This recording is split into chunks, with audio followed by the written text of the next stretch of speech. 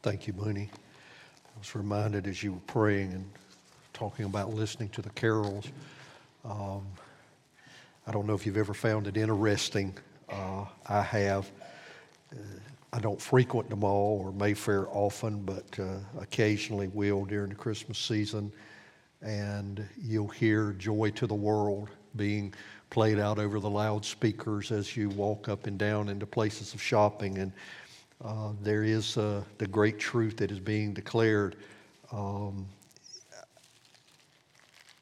Joy for those who come to Him. He is coming again. And for those who have come to Him and trusted in Him in this life for their salvation, it will be just wonderful and joyful. For those who reject Him and do not trust in Him for their atonement, for their sin in this life, it will not be a time of joy. And I was reminded of that. That's the reason for us praying for our community and being faithful in our gospel witness. If you have your copies of Scripture, if you will, turn to Nehemiah chapter 8. I know it looks pretty broad. 7, 8, 9, and 10. How will we do it? Well, I want to look at a few things from each of the chapters. You will see that they are tied together with a common thread, and I hope that in the course of our time together this morning that becomes helpful for you. As you're thinking about our Advent season, I'll just mention this to you. Of course, if you're an OVC member or you've been here and you're in our system, you'll get this information. But our Advent text will be Isaiah chapter 11. We'll be looking at Isaiah chapter 11 for 5 weeks. So I'll go ahead and give you a heads up for those of you who like to read ahead of time and study and meditate. That would be helpful to you, but we'll be in Isaiah chapter 11 through our Advent series. We'll conclude Nehemiah next week, and then we'll move into Isaiah chapter 11. Question for you this morning. How is your heart? How is your heart? Now, before you begin to try to answer that, just know that I'm not speaking mainly, though it could have some bearing. I'm not speaking mainly about the organ of the human body that disseminates by pumping this oxygen-enriched blood throughout our body, which is necessary for life. But I am speaking about the heart as it is described in Scripture. You know, you can actually see a human heart, the anatomical heart. You can put your hand on it. If you've got your hand in the chest, you could feel it. But the heart that the Scripture speaks of is invisible. It's an invisible heart. You can't see it, but it makes it no less real. It's the invisible part of our being, the central part of our spiritual being. It's kind of an invisible storehouse of where all of our thoughts, all of our emotions, it just all kind of come together. It's a deep place from where our passions gush, the place where sorrows set in. It's a place where love is stored and from where love flows. The place from where worship pours forth. So as we came in here this morning, if our heart is inclined toward worship, the worship of God, it flows from your heart. Doesn't mean that it's not associated with your thoughts, head, your mind, your brain, but worship comes from the heart. So how is your heart? How did you arrive here today? Were you bubbling full, just full and bubbling, or were you boiling over? Were you empty when you came in? Heavy-hearted, maybe? Afraid? Maybe some of all the above, and maybe some things that I haven't even mentioned. But we arrived here this morning in some condition. The question is how will we leave? And what will we leave with? And I'm hopeful that we will be encouraged today and that we will leave in a better place than how we arrived. When we pick up in chapter 8 of Nehemiah, you're going to discover that the exiles, the people of Israel, in other words, living in Palestine, are heavy-hearted and grieving. We'll see that in just a moment. And before we read the text, though, just let me remind you, for those of you who are just now joining in with us, give you a little bit of context here. It's been about 140 years that we've tracked along with when God, according to His promise through the prophets, directed the hearts of several, and we've already read about 3, but directed the hearts of several world leaders who, by the way, were not followers of God, okay? But God can do that too.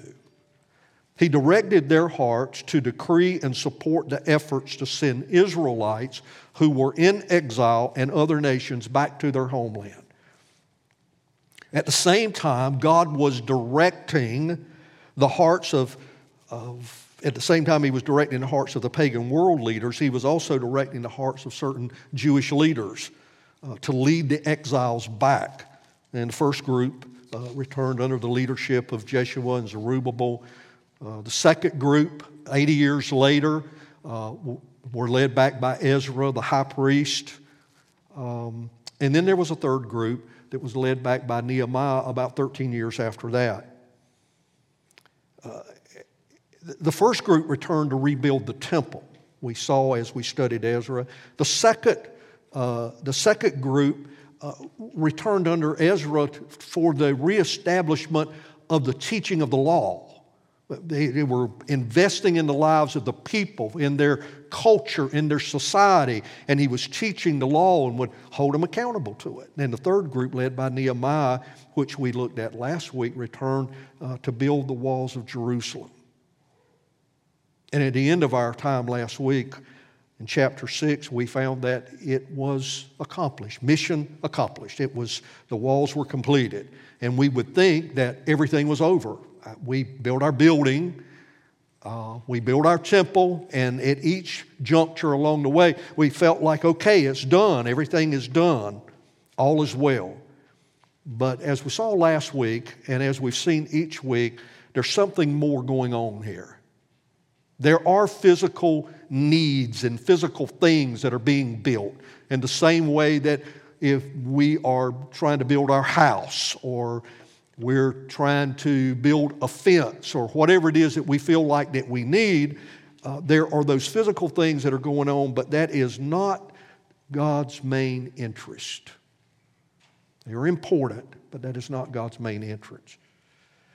Now, His interest is in the spiritual development of His people, the spiritual development of His covenant people. In fact, that's why we meet here each week, at least in part. We come to worship, but we also come because we are still in this spiritual development season of our lives, and we will be until we die or until the Lord returns. But those are the things that are important. And we'll see this even more today. You say, well, you're not saying anything about, we're starting in chapter 8, and you're not saying anything about chapter 7. The walls were built. I'll tell you chapter 7 if you hadn't read it. This is the short version. The walls were built, but no one was living in the city. So they gathered everybody together and said, listen, the walls are built now. The city needs to be inhabited. Let's decide who's going to come back and live in the city. And so they repopulated the city by those that they had selected and who volunteered to come back and live in the city. You said, well, was that a big deal? Well, the temple was there. The walls had been built. They were under the protection of God, and they were inviting people to come and to live in the city. People who should want to live in the city because Jerusalem was that important. And there were those who came back. And then after they come back and begin living in the city, those from outside of the city now come back in chapter 8 and verse 1. And we read this when we were studying Ezra, but I want us to listen to this today, beginning in verse 1. And all the people gathered as one man and to the square before the water gate, and they told Ezra the scribe to bring the book of the law of Moses that the Lord had commanded Israel. So Ezra the priest brought the law before the assembly, both men and women, and all who could understand what they heard, on the first day of the 7th month. And he read it facing the square before the water gate from early morning until midday. And in the presence of the men and women and those who could understand, and the ears of all the people were attentive to the book of the law. And Ezra the scribe stood on a wooden platform that they had made for this purpose. And beside him stood Mattithiah, Shema, Hananiah, Uriah, Hilkiah, Messiah. On the right hand, Pedaiah, Mishael, Malachijah, Asham, Hashbaddanah, Zechariah, and Meshullam on his left hand. And Ezra opened the book in the sight of all the people, for he was above all the people. And as he opened it, all the people stood. And Ezra blessed the Lord, the great God, and all the people answered, Amen, amen, lifting up their hands. And they bowed their heads and worshiped before the Lord with their faces to the ground. Also Jeshua, Bani, Sherebiah, Jamin, Akub, Shabbathiah, Hodiah, Messiah, Kelta, Azariah, Jozabad, Hanan, Peliah, and the Levites helped the people to understand the law while the people remained in their places. And they read from the book, from the law of God clearly, and they gave the sense so that the people understood the reading. And Nehemiah, who was the governor, and Ezra, the priest and scribe, and the Levites who taught the people, said to all the people, This day is holy to the Lord your God. Do not mourn or weep. For all the people wept as they heard the words of the law. And then he said to them, Go your way, eat the fat, and drink sweet wine, and send portions to anyone who has nothing ready for this day. It's holy to our Lord. And do not be grieved, for the joy of the Lord is your strength. So the Levites calmed the people, saying, Be quiet, for the day is holy. Do not be grieved. And all the people went their way to eat and drink and to send portions, to make great rejoicing, because they had understood the words that were declared to them. I want us to hear again those words that we find there in verse 10, and do not be grieved, for the joy of the Lord is your strength. And what I want us to do this morning, in the few minutes that we have, I want us to give attention to this statement in this context. And the question that I posed at the beginning, how is your heart, is pertinent to the significance of this text. So what we'll do, we'll look at this statement, and then we're going to look at the recorded experiences in chapters 8 through 10 to see the pattern of joy and the life of covenant life. The pattern of joy and the life of a covenant member. What does it mean to be a covenant member? If you have trusted the Lord Jesus Christ, then you have been sealed in His covenant by His blood. We'll look at that as we come to the table here this morning, but you are sealed in that covenant. And that is an everlasting covenant that He has established, that by your faith in Him and His atoning work on the cross, Lord Jesus Christ has saved you, and you are now in covenant with Him. You are bound to Him. You are in Him, and there are certain things that come with that, joy being one. So we're going to look at that pattern. And what I think you'll discover is that it comes and is maintained in what seems to the world to be very odd ways. And I'm going to share those three things with you, and you can write these three words down, and we're going to track through them through the course of these 3 chapters. It comes in conviction of sin, conviction of the truth of who God is. Conviction of what he has said about himself and how that impacts us and how that comes to our hearts and causes us to see how we are and who we are. The second is confession. Once convicted comes this confession. Confession of certain truths for sure, but confession of sin. And Booney, I think he just stepped out a minute ago, but I appreciated this morning as he prayed for us after our confession because he was specific in addressing those things that we are prone to in our life. It wasn't a glossing over of how we think and how we feel most of the time, but he was very pointed in that. Confession is that significant. And then the third thing is commitment. So first, let's ask a question and try to answer it. What is joy? What is joy? Well, joy is a hard thing to define. I've been messing with this all week trying to come up with a definition. I know I can go somewhere and write down somebody's definition. But what is joy? And I've landed here, at least, that it is no less, I'm not limiting it to this, but it is no less than a great sense of satisfaction in who God is. It stirs the heart at the very depth of our being, and in that there comes flowing out an abiding trust where we just trust Him in all things, knowing that as long as we have Him, we don't need anything else. We really don't. When we're talking about resting in God in the midst of hardships and struggles and difficulties and suffering and sicknesses and broken relationships and whatever it may be, in the course of all of those things, when we have God, we need no one else. It's that simple. And it is being at a place at the very depths of our heart that is what overflows within our own lives to the point that it just consumes us, and we find even in the midst of those times this overwhelming sense of peace and a kind of a full-orbed glow of the satisfaction that we enjoy in God. And at times that joy does spark smiles, wonders, and even laughter. But at the same time, I found in my own life that sparks sometimes of tears as well. But tears of joy.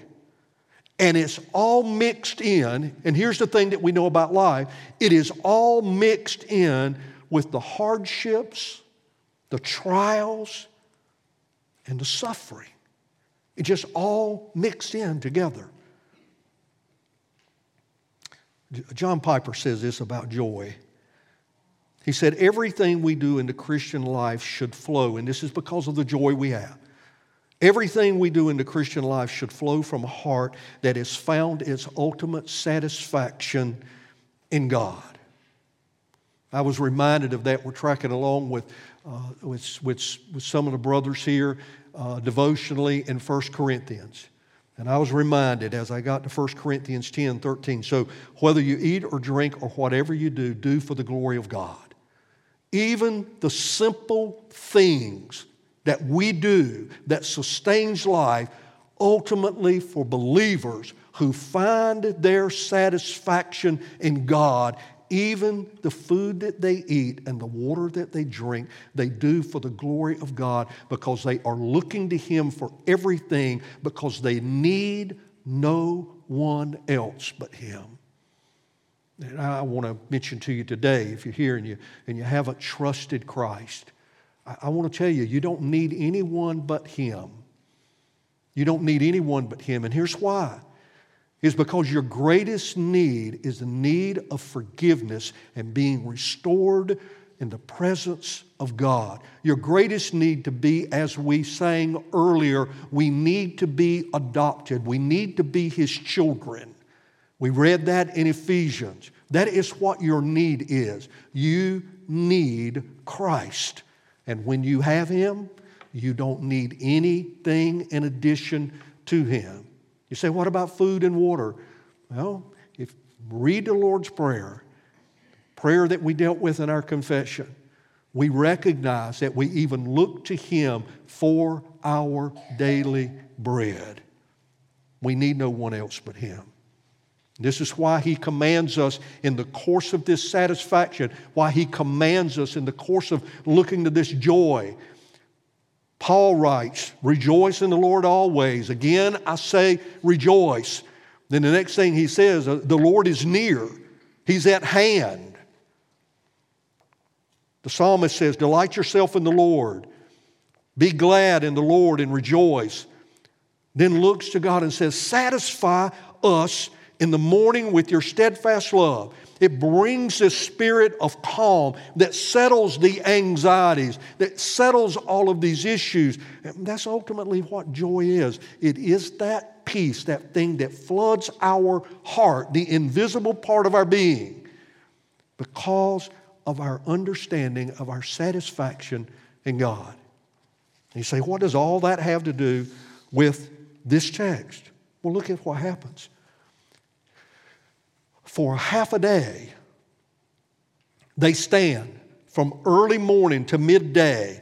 They stand and they hear the Word of God read. Now, why did they stand? Well, they stood up. They could have sat on the ground. There are thousands of people gathered there. They have built a platform, kind of like this, maybe, I don't know. But they built a platform for Ezra to stand on so that his voice would project. And he stood and he read the law. And then they were gathering in groups, explaining it to people and helping them understand what this means and how it was so important for their lives. And you know what happened? Man, the people fell under such deep conviction of their sin and who they were and who God was that they began to weep. And they cried and they cried and they cried. And it was not a weeping of joy of having heard the word. It was a weeping out of grief for where they were and who they were and what their lives were like. That only comes in one place. It comes from looking at God's Word and seeing His glory. And we're going to know that in just a minute when we get over to chapter 9. But the point is that's where they were. And notice what the Levites did. Notice what these teachers did. They said, do not be grieved, for the joy of the Lord is your strength. Today is a holy day. Today is a holy day. Today is a holy day. Today is a holy day. Meaning what? We're reminding them of the holiness of God, and they had seen themselves against the holiness of God, and they realized just how wretched and messed up their lives were. Just how much they didn't measure up. But they weren't measuring themselves against another man. They were measuring themselves against the wonder and the glory and the beauty of an all-satisfying, loving, caring, gracious God. And they fell under this heavy, heavy conviction. And the folks that were teaching them, they were not there to tell them, don't grieve over your sin.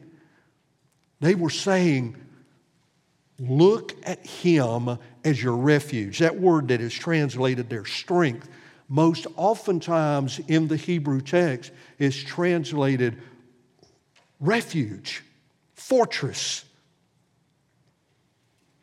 pointing to salvation. So let's listen to it this way. Do not be grieved, for the joy of the Lord. Look at Him for your refuge. You have seen Him in His glory. You are broken over your sin, but stop grieving because His grace is sufficient to save you. That's what they were saying. Look to His grace. Now, I don't know where you are here this morning. I don't know where your heart is, but you do. At least in part you do.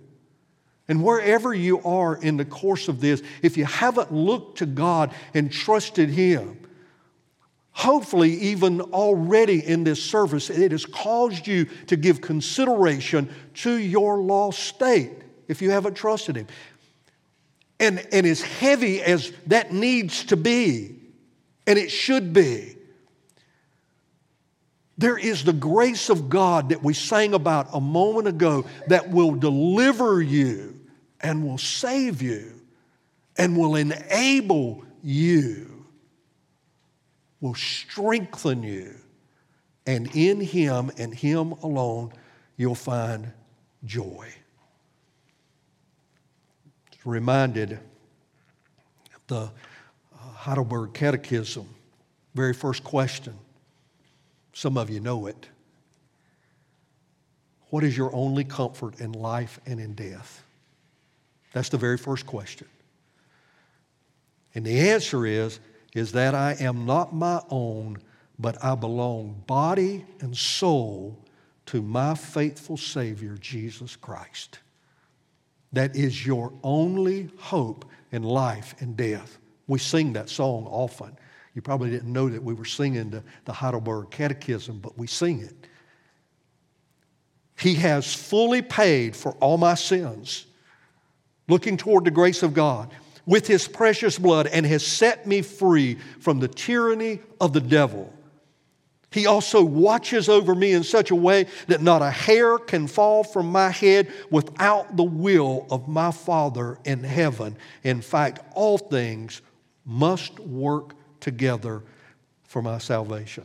I love that part in there, don't you, Booney, about all the hair of our head. It was all willed by God. His will over and over again, Justin, will over and over again, was willed by Him.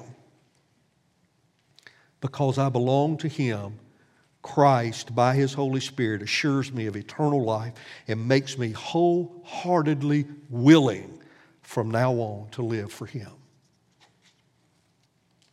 Our only comfort in life and death. But you know what the second question is? What must you know to live and die in the joy of the comfort?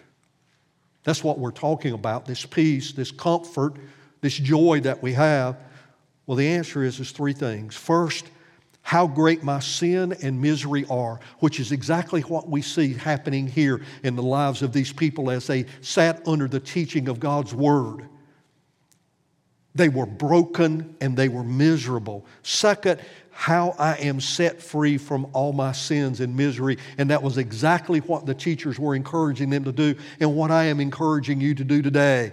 Look to Him for strength and refuge and salvation. And third, how I am to thank God for such deliverance. We'll see that today in the commitment. That's the point. That's the point for us to hear and to see. One is the deep conviction of sin. Now look over in chapter 9. It's a long text, but I want you to let's follow along because this is their prayer of confession. Two or three things I want us to look at.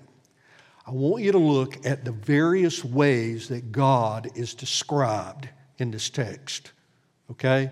Look at all the ways that He is mentioned.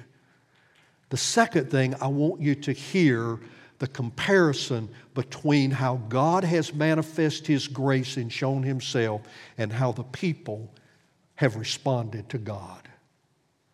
Not so good. I think about me, and I think about all of us.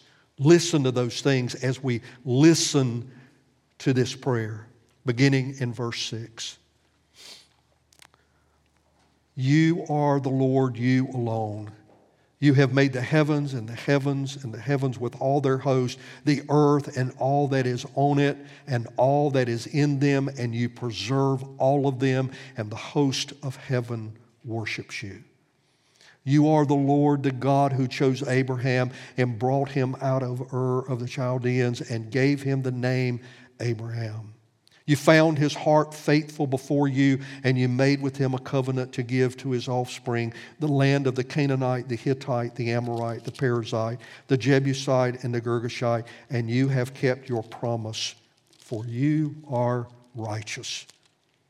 And you saw the affliction of your fathers in Egypt, and you heard their cry at the Red Sea, and performed signs and wonders against Pharaoh, all of his servants, and all the people of his land. For you knew that they acted arrogantly against our fathers, and you made a name for yourself as it is to this day. And you divided the sea before them so that they went through the midst of the sea on dry land. And you cast their pursuers into the depths as a stone into mighty waters. By a pillar of cloud you led them in the day, and by a pillar of fire in the night, and to light for them the way in which they should go.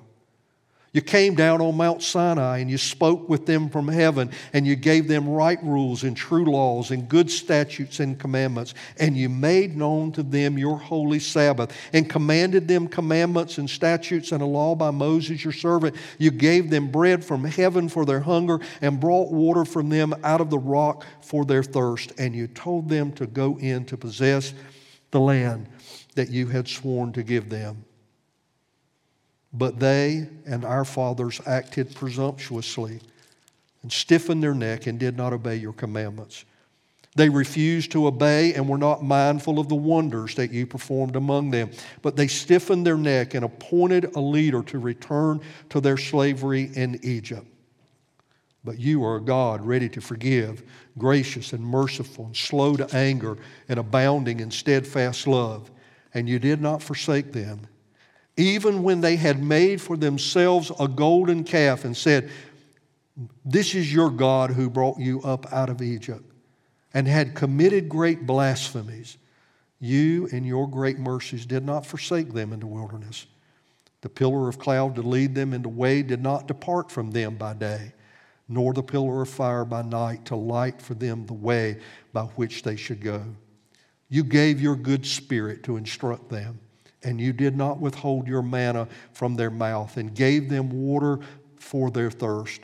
40 years you sustained them in the wilderness, and they lacked nothing. Their clothes did not wear out, and their feet did not swell. And you gave them kingdoms and peoples, and allotted to them every corner. So they took possession of the land of Sihon, king of Heshbon, and the land of Og, king of Bashan. You multiplied their children as stars of the heaven, and you brought them into the land that you had told their fathers to enter and possess, so that the descendants went in and possessed the land, and you subdued before them the inhabitants of the land, the Canaanites, and gave them into their hand with their kings and the peoples of the land, that they might do with them as they would. And they captured fortified cities and a rich land, and took possession of houses full of all good things, cisterns already hewn, vineyards, olive orchards, and fruit trees in abundance, so that they ate and were filled and became fat and delighted themselves in your great goodness. Nevertheless, they were disobedient and rebelled against you, and cast your law behind their back, and killed your prophets who had warned them in order to turn them back to you, and they committed great blasphemies. Therefore you gave them into the hand of their enemies, and you made them suffer. And in the time of their suffering they cried out to you, and you heard them from heaven. And according to your great mercies you gave them saviors who saved them from the hand of their enemies. But after they had rest they did evil again before you. And you abandoned them to the hand of their enemies, so that they had dominion over them. Yet when they turned and cried to you, you heard from heaven, and many times you delivered them according to your mercies. And you warned them in order to turn them back to your law. Yet they acted presumptuously and did not obey your commandments, but sinned against your rules, which if a person does them, he shall live by them. And they turned a stubborn shoulder and stiffened their neck and would not obey. Many years you bore with them and warned them by your Spirit through your prophets, yet they would not give ear. Therefore you gave them into the hand of the peoples of the lands. Nevertheless, in your great mercies you did not make an end of them or forsake them. For you are a gracious and merciful God. Now therefore, our God, the great, the mighty, and the awesome God, who keeps covenant and steadfast love, let not all the hardship seem little to you that has come upon us, upon our kings, our princes, our priests, our prophets, our fathers, and all of our people, since the time of the kings of Assyria until this day. Yet you have been righteous in all that has come upon us, for you have dealt faithfully, and we have acted wickedly. Our kings, our princes, our priests, and our fathers have not kept your law and paid attention to your commandments. And your warnings that you gave them, even in their own kingdom and amid your great goodness that you gave them, and in the large and rich land that you set before them, they did not serve you or turn from their wicked works. Behold, we are slaves this day in the land that you gave to our fathers to enjoy its fruits and good gifts. Behold, we're slaves, and its rich yield goes to the kings whom they have set over us because of our sins. They rule over our bodies, over our livestock as they please, and we are in great distress. Hear it over and over again that God was merciful and gracious, true to His covenant, keeping His promises. And in all of that, they were praying, confessing how those before them had turned from God and how they, even at that time themselves, had turned from God, and they were slaves in the land that God had given them. How is that joyful? How does that solidify peace and joy in the hearts of God's people? There is something tremendously rich about confessing and getting before God and acknowledging who we are. And when we sin, we get before Him and we cry out to Him, and we are always reminded that He is merciful and good. That's where our satisfaction comes from. That's where that joy builds. That's how we stay there. It is when we turn away from that practice that the joy and the peace slip away. I make mention this to you, and I do it pretty often, but I want you to know we do what we do for a reason. Do you know why we have the confession and assurance of pardon? We mention this pretty often, but you know why we do that? It keeps us at a place where we can experience the fullness of the joy of God, even in the heaviness of confessing and dealing with our sin, because we are always, at the very beginning of our services, we are looking to the holiness and the goodness of God. And then the very next thing that we do is when we are before Him, even when we are praising Him, as we did this morning, we are reminded that even in the course of that, we are not God. He is. And He is wonderful. And then we begin to see not just our smallness in relation to a great God, but we see our sin. And it becomes heavy on us in our time of confession. But what always follows that? The assurance of pardon. Why? Because we, just as these worshipers were doing here, they were continually reminded of the mercy and the grace of God, as we are again today. Look into Him. Our satisfaction is in Him, and it will not come apart from being in the presence of His Word. Having it covered over our hearts, pressed into our very being and our minds, causing us to deal rightly with Him because we have seen ourselves rightly and we have looked at Him rightly. But there is a third thing, and that is commitment. I want you to look at verse 38. After they have been under conviction, after they have confessed the things and looked at God and responded to Him in the way that they have, verse 38, because of all of this, we make a firm covenant in writing on the sealed document or the names of our princes. And then those next verses there. are all of those who signed this document on behalf of the people, saying, we are making a commitment to you. I want you to look at verse 30. For the sake of time, I would encourage you, just read all of this together, because all of this is happening one day after the next. All of this is just coming in sequence. They meet, they hear God's word read, they understand it, they come under conviction. The very next thing they do is they begin to confess their sin. And then after that, coming right out of that confession, but we have to make a commitment to God. We want to commit our lives to Him.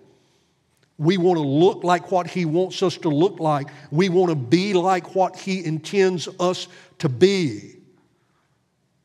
Again, make that connection. Even this morning as we were praying for our community, we were praying for us as well to be His people, to proclaim the fact that He is our Redeemer. And in proclaiming that He is our Redeemer, people can look at our lives and know that we have been redeemed and we are different. In preparation for this week, I came across this thing that said that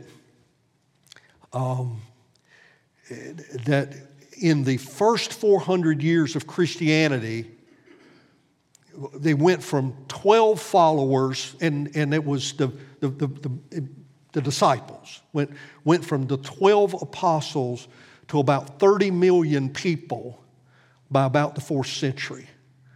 And the question was asked, how in the world could a movement like Christianity, move in 400 years from 12 people to somewhere estimated about 30 million people?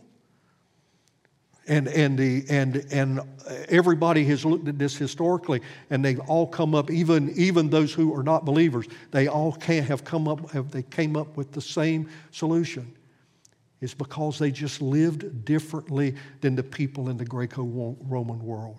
Their worldview was different, the way they lived, the way they carried themselves, the things that they did, the things that they didn't do. Well, that's what's happening here. Look in verse 30. Well, back up. I'll tell you what, they back up in verse 28. And the rest of the people, the priest, the Levites, the gatekeepers, the singers, the temple servants, and all who had separated themselves from the peoples of the lands to the law of God. In other words, all of those who had placed themselves under the authority of God's word, okay? Their wives, their sons, their daughters, all who have acknowledged and understand, all who have knowledge and understanding, join with their brothers, their nobles, and enter into a curse and an oath to walk in God's law that was given by Moses, the servant of God, and to observe and do all the commandments of the Lord, our Lord, and His rules and His statutes. And here are the 3 things that they said we are going to do. We will not give our daughters to the peoples of the land or take their daughters for their sons. We looked at that in Ezra. We're not going to come back and revisit that, but just to be reminded that they understood their need to separate themselves even at the point of their marriages. They were going to marry believers. They were going to marry covenant people. They were going to marry like-minded people. And I want to insert this again today. For those of you who maybe are now looking, or who will, our young men and women who will be looking, let me go ahead and encourage you. Don't look down the path of an unbeliever. And don't try to make them into a believer because you love them or somehow think the best of them that they can become a believer. If they are not already demonstrating their faithfulness, and young ladies, if they are not already leading, you go in the opposite direction. And young men, if they are not already loving God and His Word, go in the opposite direction. Don't even head down that path. Don't head down that path. And that was the point here. But look what else they said. And if the peoples of the land bring in goods or grain on the Sabbath day to sell, will not buy from them on the Sabbath or on a holy day.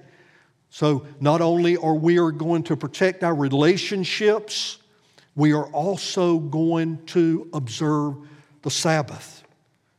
And we will forego the crops of the seventh year and the exaction of their debt. And then in verse 32, we also take on ourselves the obligation to give yearly a third part of a shekel for the service of the God of the house of our God.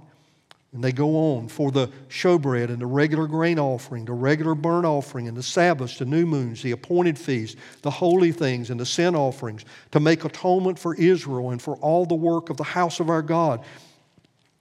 We, the priests, the Levites, and the people have likewise cast lots for the wood offering to bring to it into the house of our God, according to our fathers' houses at times appointed, year by year, to burn on the altar of the Lord our God, as it's written in the law. We obligate ourselves to bring the first fruits of our ground and the first fruits of all the fruit of every tree, year by year, to the house of the Lord, and also to bring to the house of our God, to the priests who minister in the house of our God, the firstborn of our sons and our cattle, as it is written in the law, and the firstborn of our herds and our flocks, and to bring the first of our dough and our contributions, and the fruit of every tree, the wine and the oil, to the priests, to the chambers of the house of our God, and to bring to the Levites the tithes from our ground. For it is the Levites who collect the tithes in all of our towns where we labor, and the priest and the son and Aaron shall be with the Levites when the Levites receive the tithes. And the Levites shall bring up the tithe of the tithes to the house of our God in the chambers of the storehouse. For the people of Israel and the sons of Levi shall bring the contribution of the grain and the wine and the oil to the chambers where the vessels of the sanctuary are, as well as the priests who minister and the gatekeepers and the singers. And listen to the last phrase. This is their commitment. We will not neglect the house of our God. Hear that. We will not neglect the house of our God. What was their commitment? What was their commitment? They were going to go back to the very beginning and do what God intended man to do, and that is they were going to be at union with each other, and they were going to lift up, seek out, support, and hold on to relationships that were grounded with people who were like-minded, who follow God. They were going to observe the Sabbath. You say, how big of a deal is that? I was reading this week that about 40% of the Americans, and I fall in this category, okay? So I'm 40% of Americans sleep 6 hours or less a day.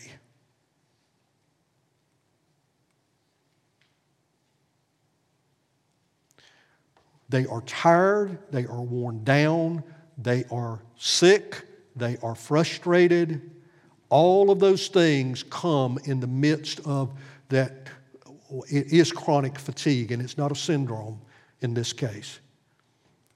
It is that people neglect to rest because we always feel like that we have to do rather than rest in the Lord. Did you know 100 years ago, you know how that same percentage of Americans, you know about how much sleep that they got? They averaged about 9 hours a day. You say, well, that's lazy. I say that I'm on that end, on the other end of things. No, it's not lazy. It's that they didn't feel like they had to do everything. They didn't feel like they had to pack their life full of activities and things to go and to go and to go and to not rest, and their minds are all scrambled up and their thinking is wrong and they struggle physically. Ultimately, what the Levites, what the people were committing to do is that we are going to rest in God and we're going to observe His day for what? So that we can worship and we can rest and we can give our attention to the things of God. Not just that day, but on that day, we're going to spend our lives and our time acknowledging Him. And then it's interesting, these are the things that they're committing, and we are not going to neglect the house of God. Think about how radical this is. And this isn't a lesson on tithing, on giving. But I do think this is a radical thing. With things being the way they are in our culture, in our economy, it is a radical thing for an unbeliever to think that someone would, at the very outset, take 10%, at least 10% of their income, right off of the top, and take it and give it away.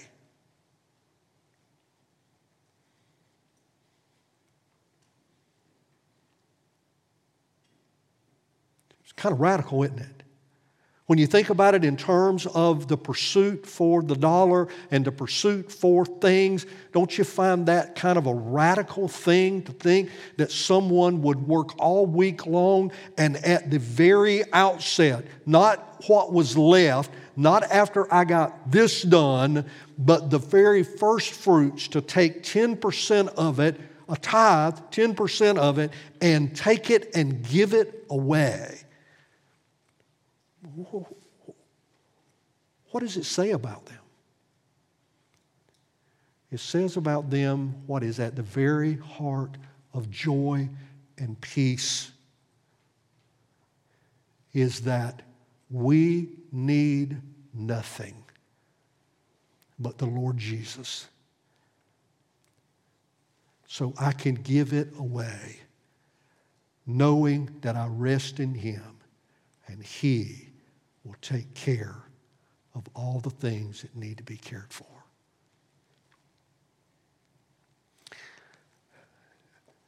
We're going to conclude there. Or not quite, but just to say this. I want that kind of joy and peace in my life. And the pattern seems clear. Have God's Word poured over me. Look at Him and His holiness and His greatness. See me for who I am. See Him for who He is. Confess those things.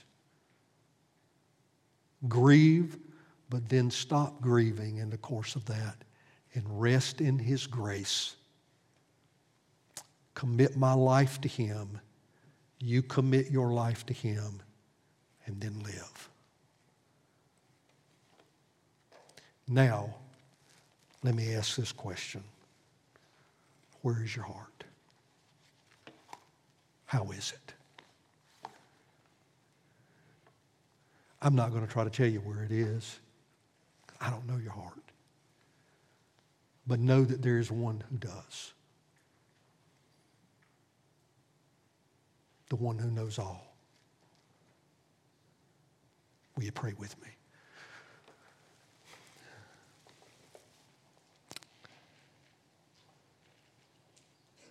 Father, do your work in our hearts, a work that only you can do, through your word and by your Spirit in Christ's name. Amen.